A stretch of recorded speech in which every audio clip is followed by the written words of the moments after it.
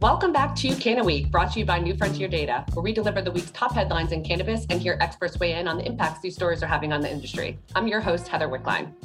Before we get started, if you are loving this podcast, please be sure to like, subscribe, and leave us a 5-star review.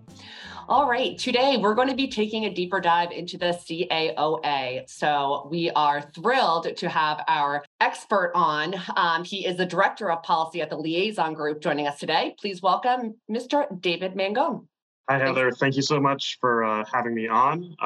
As you said, I'm David Mangone, Director of Policy at the Liaison Group. On Capitol Hill, we are a federal cannabis lobbying firm representing trade associations like the National Cannabis Roundtable, as well as the California Cannabis Industry Association and some other private clients. So I've been steeped in cannabis policy for about the last 6 years now, first at Americans for Safe Access and now at the Liaison Group working on the industry side.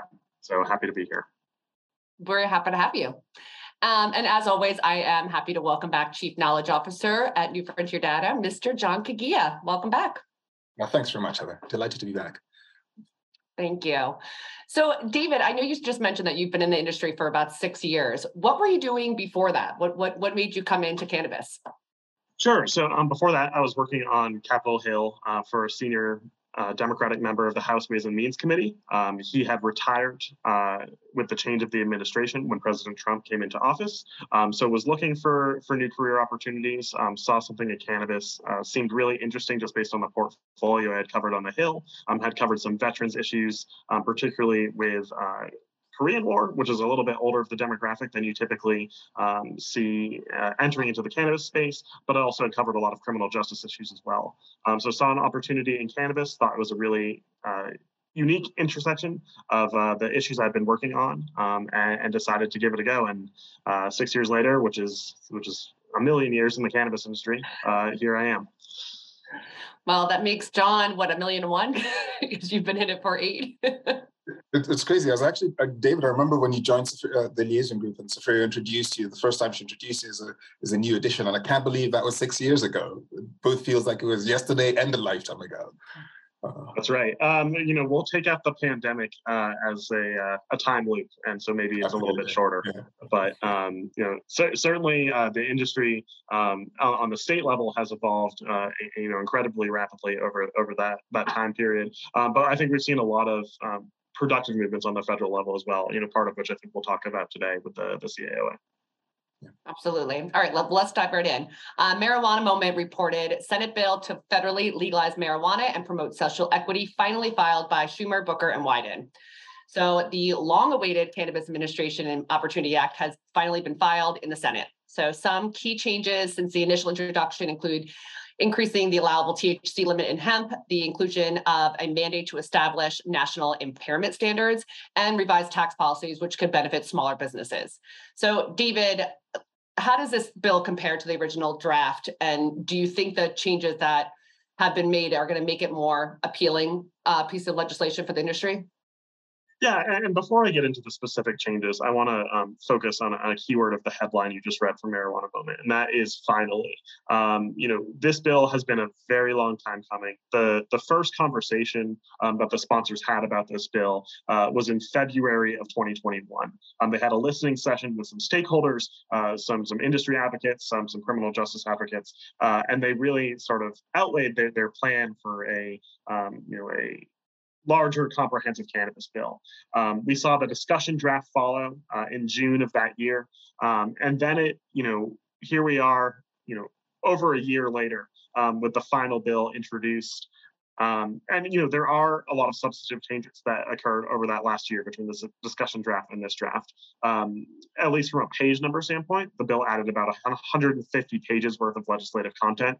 Not all of that is necessarily deep substance. Some of it builds out on what type of study should happen, sets up some funding levels, but there are a number of changes that the authors made to this bill from stakeholder feedback. I believe the office has said that they got over 15,000 comments on their draft bill, of varying depth and detail. Some certainly just single sentence thoughts about particular provisions or some very detailed, complex analyses in terms of tax structure, in terms of permitting within the FDA. So a couple of changes that I wanted to highlight between the discussion draft and the current draft is they build out a 22-member advisory commission within the FDA. It's called the Cannabis Products Advisory Commission. And I think this is an area where we're going to see perhaps the biggest impact on existing state programs. What this commission is tasked with doing is setting limitations on potency, on packaging, on dosing, on serving sizes. So everything that you are thinking about with the typical medical industry on the state level is something that would now fall within the purview of this FDA body. So on that commission, they do reserve some spots for some industry representatives, both from the social equity community and then the industry at large. I'm reserving spots for cultivators, processors, wholesalers, and retailers. But this commission, I think, really will be acting as a sub-agency within the FDA when it comes to cannabis products. I think we have an analogous agency with the Center for Tobacco Products that's also housed within the FDA.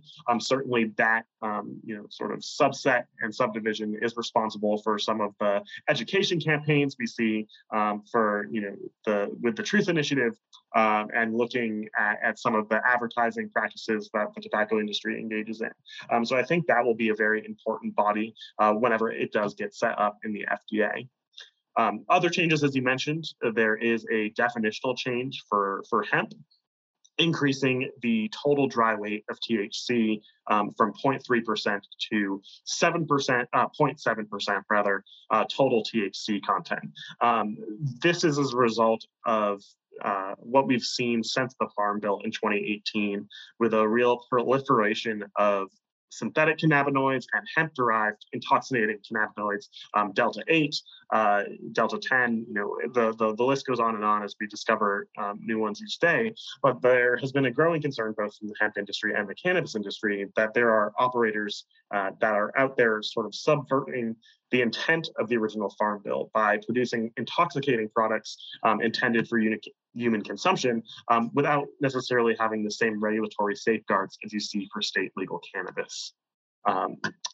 Other changes, again, there is a highway safety focus in this bill.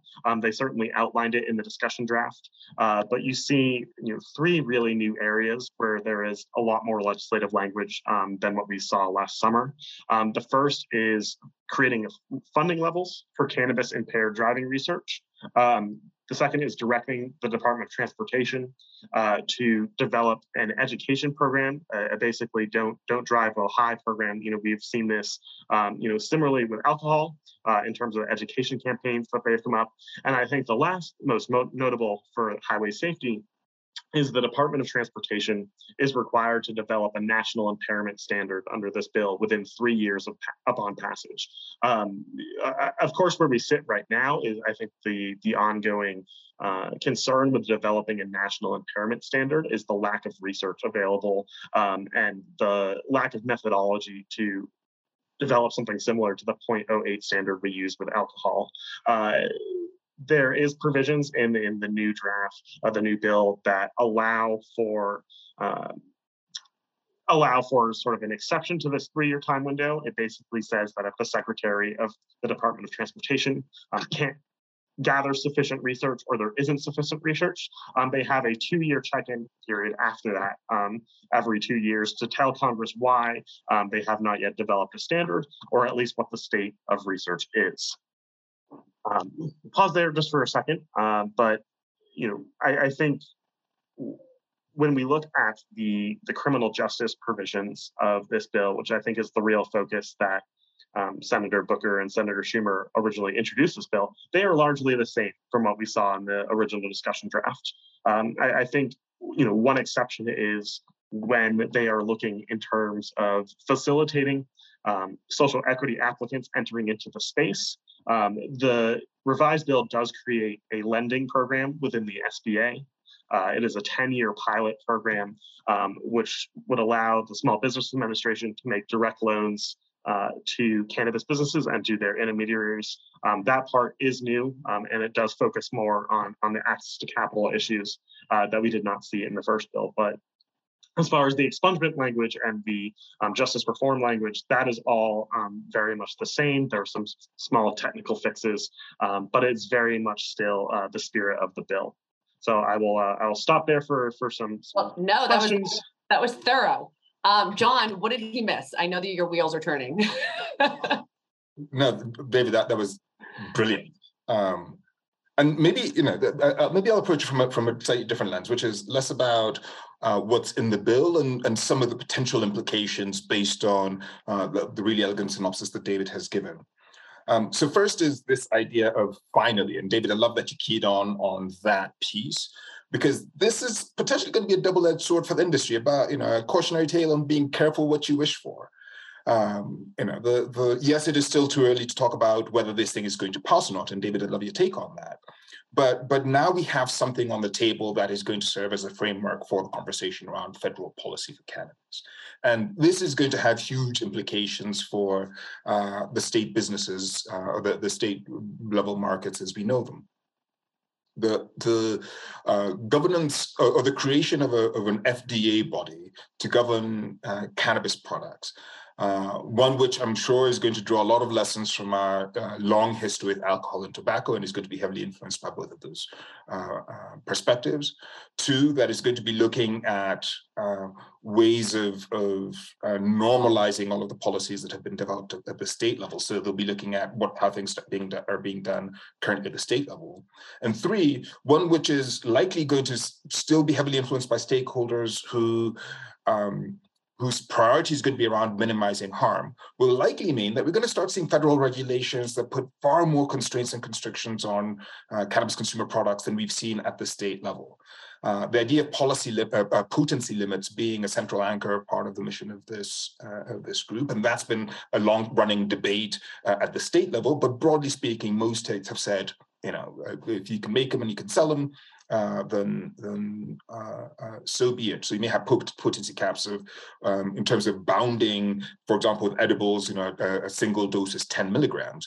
But the idea of things like, potentially caps on how potent concentrates might be, how potent flower can be, could obviously potentially be immensely disruptive to state level markets. Things like labeling, every time we've seen a state level market change its regulations around product labeling, operators have had to shell out a ton of money to retool their manufacturing process, retool their packaging processes to be in compliance with the new state regulations. And it'll be interesting to see what the feds come out as the basic minimum requirements that the market's going to have to retool around. Those are going to be relatively short-term issues, but at a time that folks are capital constrained, I'm sure there's a lot of small and mid-sized operators who aren't particularly interested or excited about having to make sweeping changes to their branding, packaging at a critical time of building brand identity in this marketplace. And I would add, it's not just on the packaging front where we'll see additional costs. Within this new development of CAOA, there's also language about the Occupational Safety and Health Act. So having your facility become OSHA compliant is going to be incredibly cost intensive if you're not already. OSHA is not going to let businesses slide with faulty fire extinguishers, any workplace safety issues that come up in the traditional sense that they inspect. If they are now also going to be in the purview of looking at cannabis businesses, certainly many states have put forth labor safety standards and worker safety standards within their regulations. But complying with OSHA is another level of expense for a lot of these businesses. And as John mentioned, it may be a little bit of careful what you wish for when you're going to be so closely watched and closely regulated by the federal government, may find that the workflow that you have been operating in as a state licensed and authorized business may abruptly change. And then maybe, and I love that point, and maybe one just kind of final quick thought, because there's so much here to unpack, but it's around the social justice piece. So the federal government is clearly going to take a proactive approach if this bill were to become law in records expungement on prison release and records expungement for nonviolent offenders. There's going to be quite a lot of work done around that for federal level offenders. However, there's not going to be a great deal of power that the feds are going to have on requiring states to do the same thing. So this is one of the areas where I think there's a possibility we'll end up seeing a left-right divide, where more liberal jurisdictions might move a little more quickly in both their legalization initiatives as well as their prohibition restructuring to address prisoner release records expungement. But we've already begun to see some frothing and some disquiet from more conservative lawmakers that these people broke the law while it was still the law, and that shouldn't be something that gets erased. And so even as the federal government may have some impact by addressing this at the federal level, it's going to be interesting to see how effective the feds are in trying to persuade reluctant states to adopt similar policies at the state level, which is where the bulk of these offenses are taking place. Yeah, and it is structured under this bill as a grant program, both through something called the Community Reinvestment Grant Program, as well as the Equitable Licensing Grant Program. This is the Department of Justice saying we're going to make money available for states that have made efforts to end some of the harms of the war on drugs, including expungement, but also including reentry services, job training, making sure that there are low barriers to entry for new business applicants. But those grants are just grants. They are not a mandate. They're not a directive. If there is a state that is going to be resistant to, changing their cannabis laws, I don't think this is going to operate in the same way that, the mandatory age of 21 for alcohol transpired. That is not actually a national age. It's incentivized through highway safety funding. Of course, it has become a national age because every state did not want to miss out on such a significant appropriation with their highway safety. But I'm not sure if that cannabis appropriation, at least for the first few years, will be significant enough to offset some conservative states in their interest to keep cannabis federally illegal. And I think that's precisely the point. There's just not going to be enough capital in the pool, I think, to offset what continues to be pretty deeply rooted resistance in some of these jurisdictions. Yeah. Well, David, from the regulatory perspective, what sort of impact would CAOA have on the current regulatory frameworks in various states? So one, I think, very welcome change from the original draft to the final bill is there is going to be a transition period as this FDA body gets built up and gets its members set and they start making rules through the rulemaking process. The transition period is going to allow existing state programs, particularly when it comes to edibles, to maintain the way they are right now. There's not going to be an abrupt halt on the passage of the CAOA. And I think this transition period is critical to make sure that the products that are currently on the marketplace aren't completely wiped out by a heavy-handed regulation from the FDA.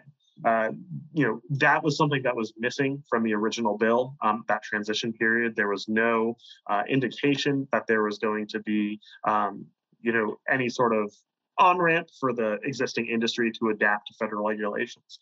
So I think that is welcome. Where I see a problem already brewing with the way the CAOA presents regulation is it still doesn't clearly define a distinction between medical cannabis and adult use cannabis.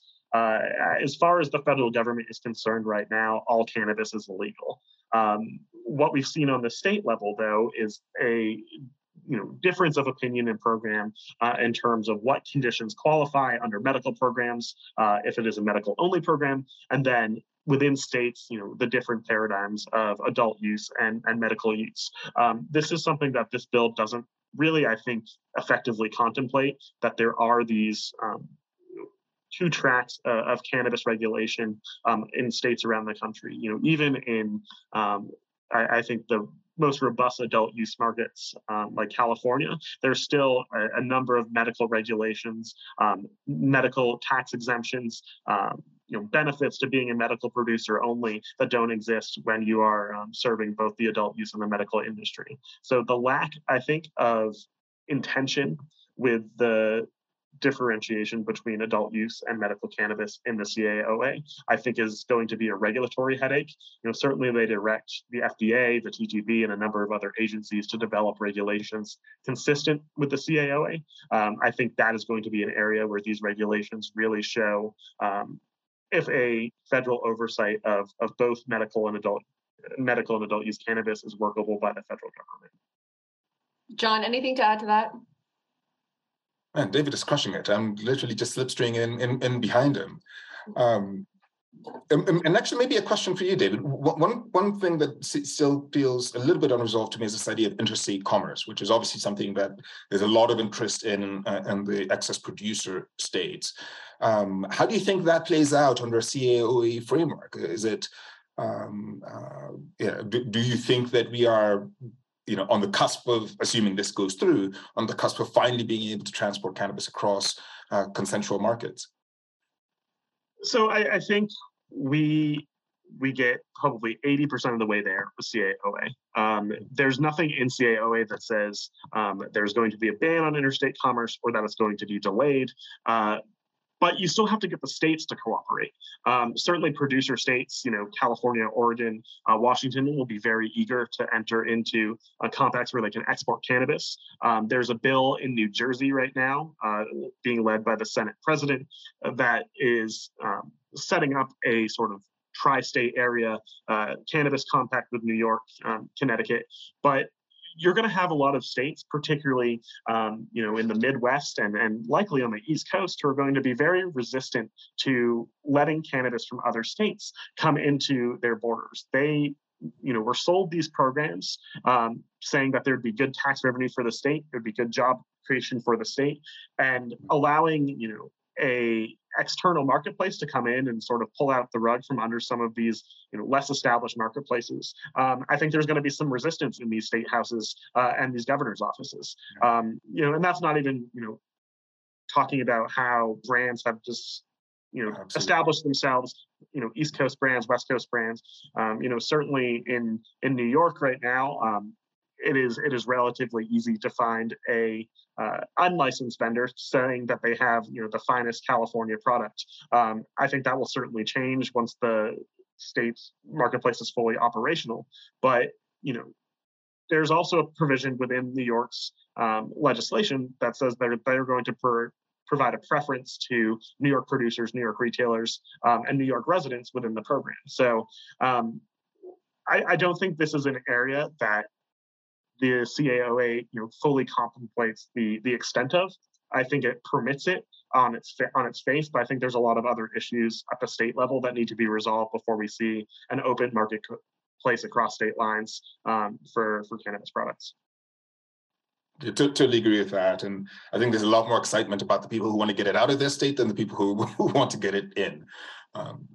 Yeah. I mean, John, we had Graham from Glass House on our podcast recently. And, when you asked him, he's crushing it in California. You asked him, are you going to expand into other markets? And he was like, no. Once it federally legalizes, the best cannabis in the country can get shipped everywhere. So it seems like that's on his mind, like you said, trying to get it out. So David, generally speaking, do you think cannabis can be regulated like alcohol or tobacco? So I know you mentioned it earlier. Yeah, I think there's some lessons learned that we can take from both industries. The CAOA bill, I think, borrows on a lot of the anti-competitiveness language. The tied house language that we see in 3-tier alcohol distribution appears in the CAOA bill in terms of limiting or rather the prevention of limiting shelf space for any particular retailer. So that is a direct parallel that you see in the CAOA. Certainly how the tax structure is set up in CAOA borrows a lot from alcohol and tobacco as well. are giving the Treasury Department sort of full discretion to enforce over tax permitting and tax stamping, and it's a concept that we see very much when you look at whether it's grain alcohol by the barrel or individual bottles. It's something that TTB has significant oversight for. I think where we meet a problem with pulling from regulations from alcohol and tobacco is the problem I addressed a few minutes earlier, is the medical versus adult use dichotomy. There is really no medical use for cigarettes or tobacco, and certainly in the modern pharmacy lexicon, there's no use for alcohol that's commercially available as well. Certainly there's rubbing alcohol and pure alcohol that's used for some disinfectants, but there's not really the same sort of crossover that you have with the cannabis market, where in many places being marketed as a therapeutic, and then in many other places being marketed as a recreational substance. So I think while there are areas when it comes to tax structures, when it comes to packaging and labeling, in terms of the labels appeal to children or lack thereof, there are parallels. But when you get into the issue of what does this product actually do for the user, that's where I think we don't have a great existing model, either with alcohol or tobacco products. John, what are your thoughts on that? So foundationally, there's, I think, some reasons why we would be a little bit concerned about trying to copy and paste regulations either from tobacco or from alcohol. So currently, and I don't think I'm out of turn in saying this, tobacco is really the only consumer product which is inherently designed to kill its consumers. Like, it's the only regulated product that we still have in a society that the science has converged around the idea that there's no health benefits to its use, and its use is almost guaranteed to kill you, which I think stands in sharp contrast to cannabis, where the science has been profoundly affirmative to its health and potential wellness benefits. Two, on the alcohol side, the science may have been kind of, at least the colloquial science for a long time has been, the Mediterraneans consume a glass of wine, and that's why they're so healthy for very long, for millennia. That's the story we've been hearing.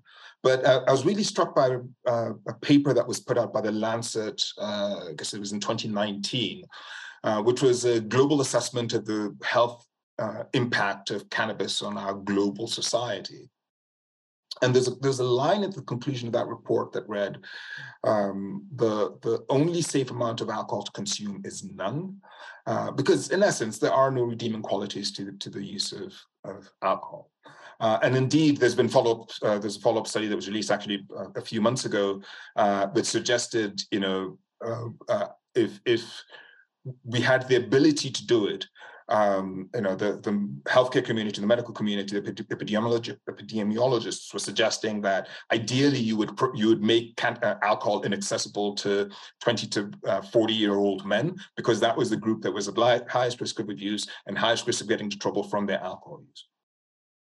Both of these substances, both of these drugs, alcohol and tobacco, have had profound negative effects on our society, but we've accepted that regulation has been more effective than prohibition. And we've accepted socially some of the social costs that come with their regulation because they're so deeply interwoven into our social society. Cannabis, I think, unfortunately, because the stigma has so far preceded the science, has meant that we are in an environment where there's a lot of decisions around cannabis that are being informed by anecdote and reflex and old wives' tales, pardon the expression, than by real hard science.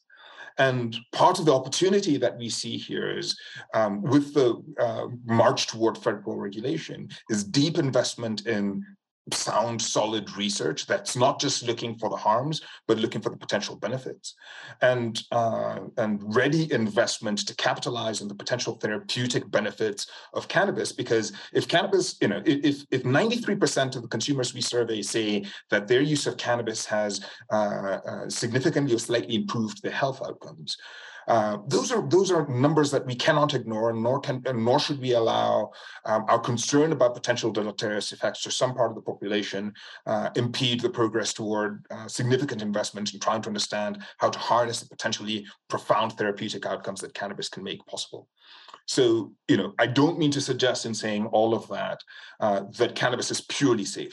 Clearly, there's some subsectors of consumers who face both psychological and physiological challenges if they consume or overconsume. But I think it would be a grave mistake to copy and paste regulations from either alcohol or tobacco to try and govern cannabis, because there's something about the way cannabis interacts with human psychology and human physiology that seems to improve one's health outcomes. And I think at a time that so many people around the world, not just in the US, are seeking non-habit forming, non-addictive, non-side effect inducing therapeutics, cannabis seems to check a lot of the box for applications that are untapped and could have profound effect on improving human wellness. Yeah, absolutely. David, how would you judge the bill's chances of success in the Senate? So I think despite these improvements, it's still a bill that, it was described as the gold standard by Senator Booker. And I think what we have seen this Congress is Democrats putting out a bill that is their gold standard is not ultimately what gets passed through a very tight margin, but having only 50 votes. They put out, and I'll use the Inflation Reduction Act that just was signed into law as the most recent example. That is a far cry from the original plan of Build Back Better that they had introduced in terms of a lot of the climate and healthcare provisions that they wanted to get accomplished. So starting with the CAOA as the gold standard, at least in this political climate, makes me feel that it would have to be significantly changed, scaled down, compromised on to actually get it to the president's desk. I think the perception by the American public is Democrats have a majority in both chambers of Congress right now. Having 50 votes with the vice president being the tie-breaking vote is a far cry from having a true majority. Most pieces of legislation in the Senate, unless they use very specific, policy tools like reconciliation, need 60 votes, and getting 10 Republicans on board with something this sweeping and this comprehensive seems incredibly unlikely. That's not to mention that there has already been resistance to the idea of federal legalization within the Democratic Party. Senator Jon Tester from Montana is on record saying that he doesn't support full legalization, as is Senator Jeanne Shaheen from New Hampshire. And having even just one Democrat be a no vote on the CAOA, greatly hurts its chances. I don't see a scenario where, even if you look at the states that are traditionally red states that have legal cannabis, whether medical or adult use, I have a hard time coming up with 10 senators, even from those states, who would vote yes on such a sweeping bill. You may have the support of someone like Senator Murkowski from Alaska, who has been very outspoken on cannabis issues because it's been the will of her voters. You may have somebody like Senator Paul from a libertarian standpoint, interested in some of the personal freedom aspects of cannabis use. But looking at the size and scope of this bill, it just seems very unlikely that it, in its current form, would be able to get to the president's desk. Yeah. So I'm curious, Dave, maybe just two quick kind of sub-questions under that. One, it sounds like Democrats in particular have been really animated by the first the Supreme Court decision around Roe v. Wade, and then some of the wins that the Democratic caucus has had since.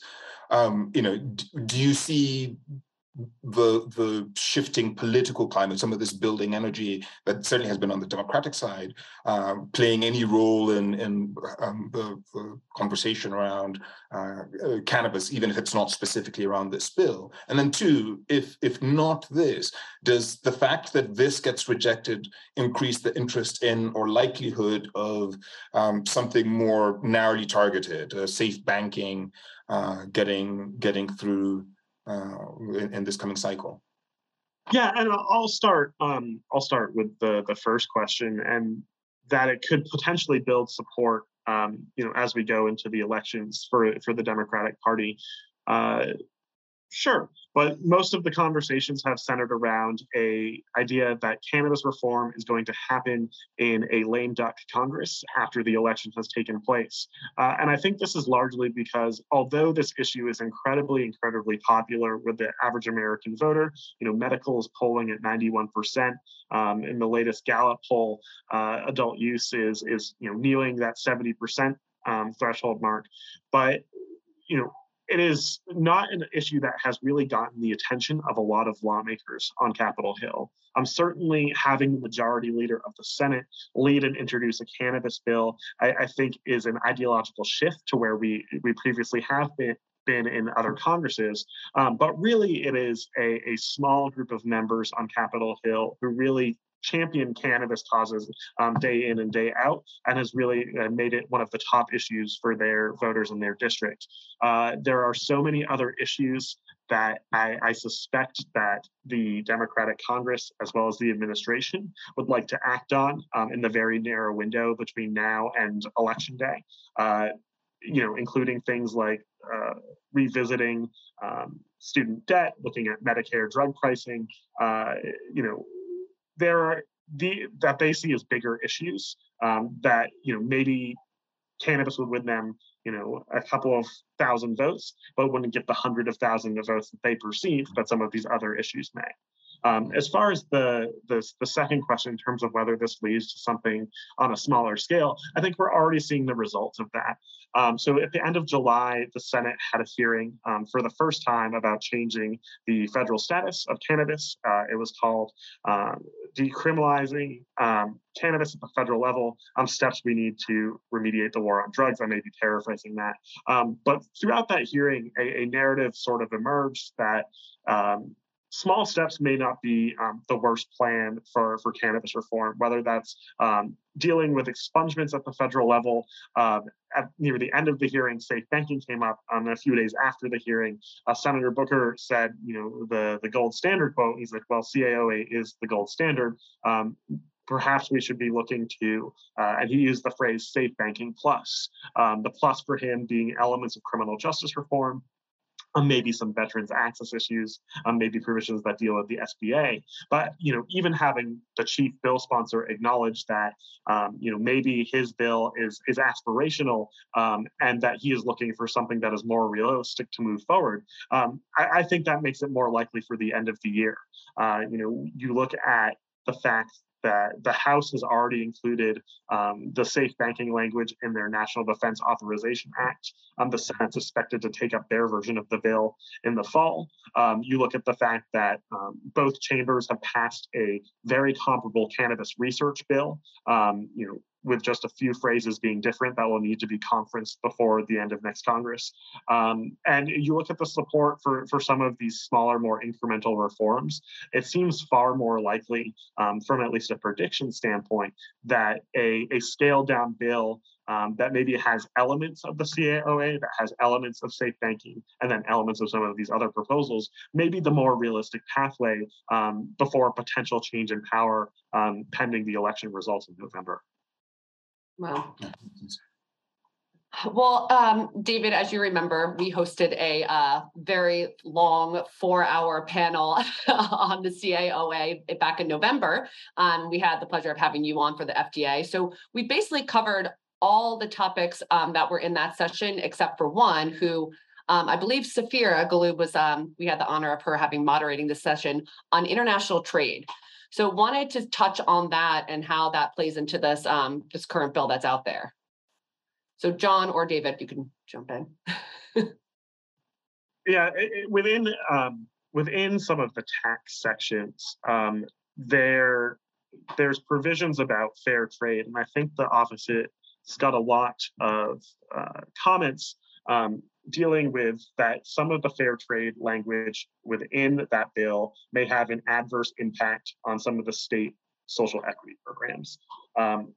We didn't really see a change in language in the new bill, but the office did publicly acknowledge that they received some of these comments, and they said that these rules are fairly similar to what happens in terms of the regulation of malt beverages and wholesalers, and that to the extent that there would be any sort of fair trade practice violation or limitation, it would only apply if that limitation existed under state law. So they're giving a little bit of deference to the states on this. That doesn't necessarily answer your question on international, but I think as we look to Germany getting ready to potentially legalize adult use in the European Union, I suspect that many other member states of the EU are going to follow Germany's lead if they are successful.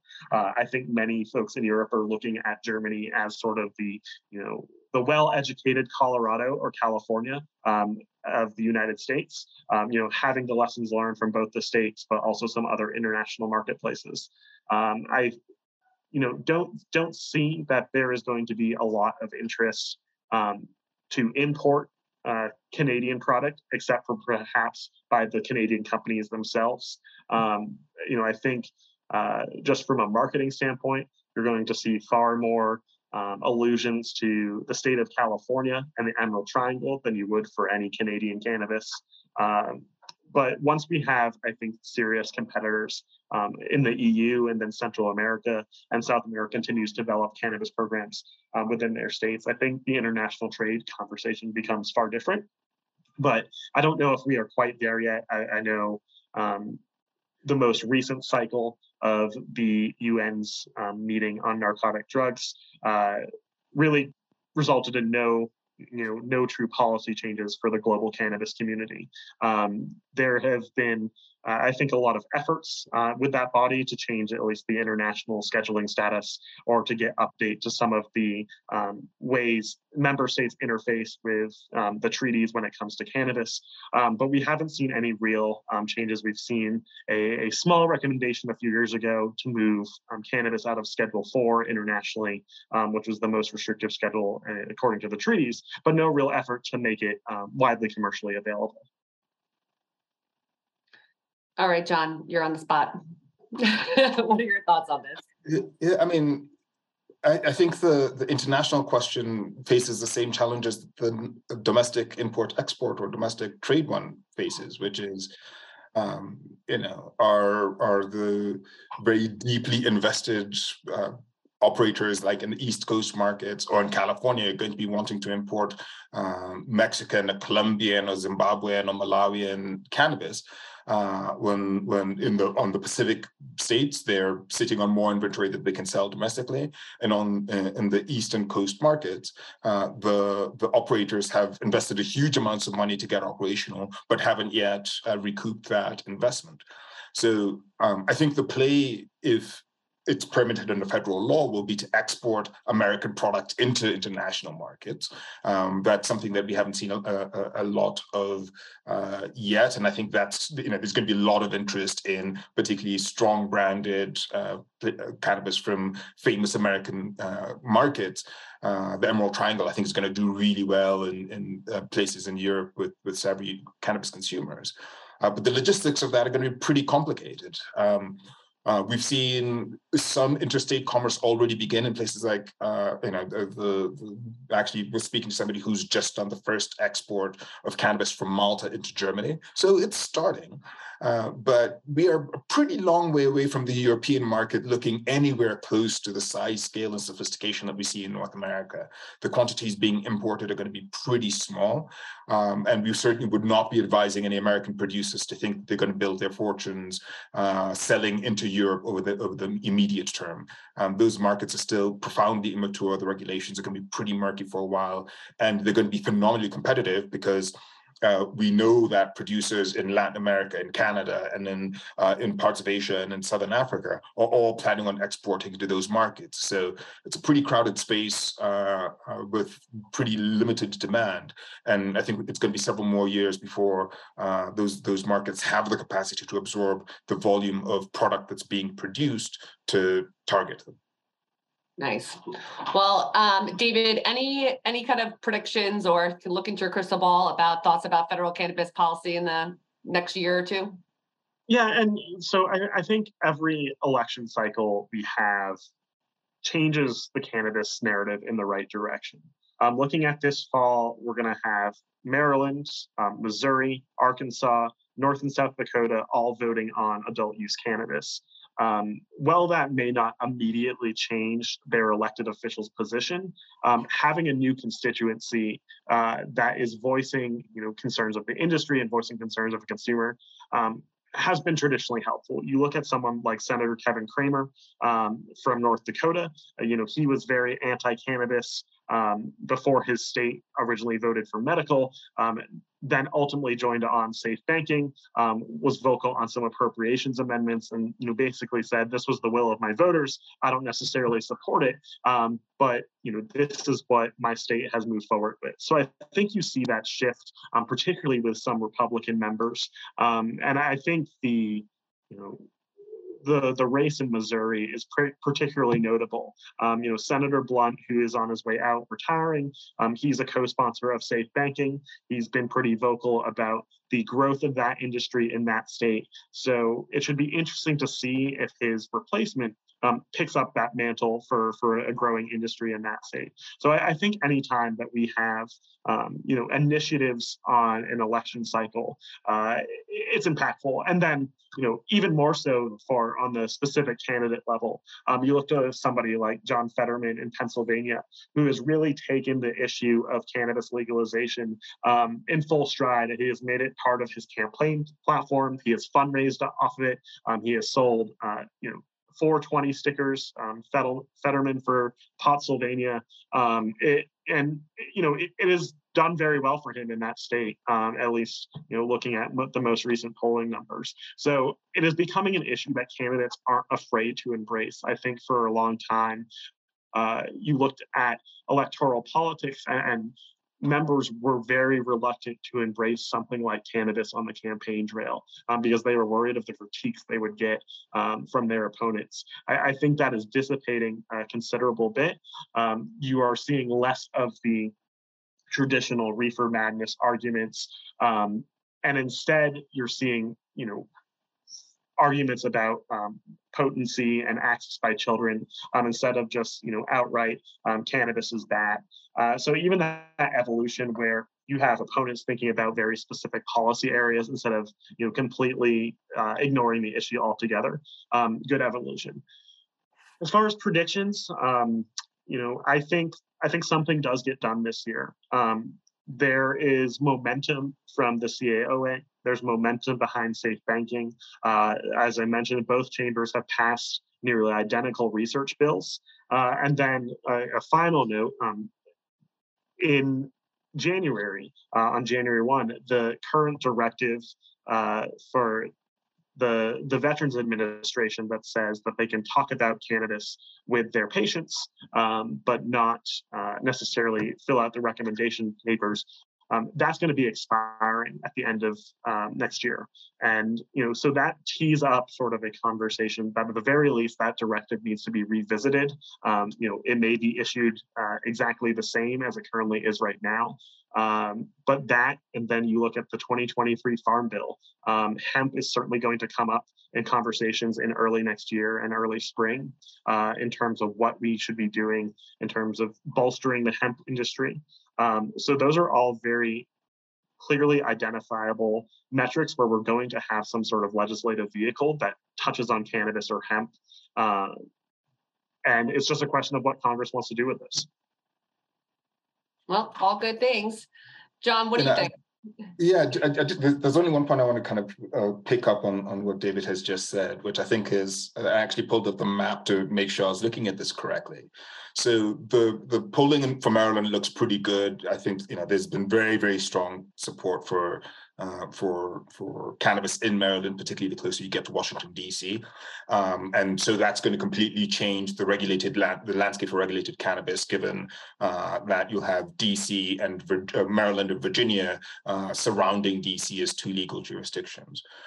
Two, if Fetterman were to win, and it looks like he's a couple of points ahead of Dr. Oz in their race for governorship, and if he pushes legalization in Pennsylvania through the legislature rather than trying to do this, I don't actually think they've got the ability to do this as a ballot initiative, then it would mean potentially within the next 18 months, you might be able to drive from northern Maine to southern Virginia without passing through a state where cannabis is not legal.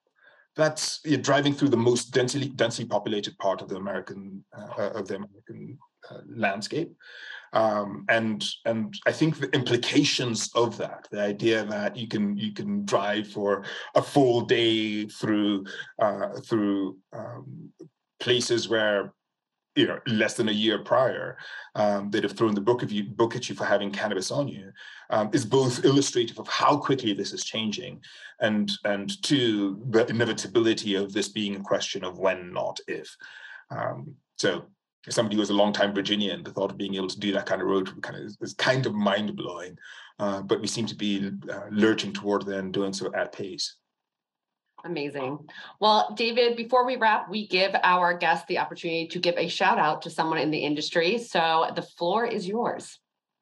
No one's specific, but certainly all of the staffers on Capitol Hill who are working on cannabis issues.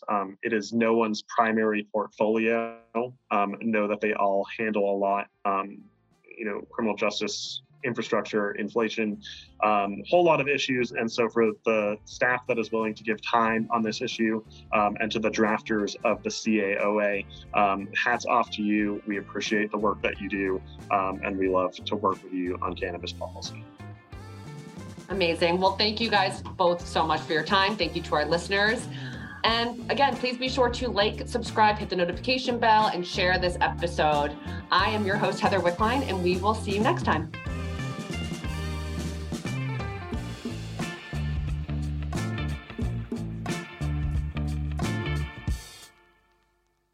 New Frontier Data provides this podcast for entertainment purposes only. Nothing stated in this podcast should be taken as legal or financial advice. Reference to any specific product or entity does not constitute an endorsement or recommendation by the company. The views expressed by guests are their own, and their appearance on the program does not imply an endorsement of them or any entity they represent. Views and opinions expressed by New Frontier Data employees are those of the employees and do not necessarily reflect the view of the company or any of its officials. If you have any questions about this disclaimer, please contact our legal department.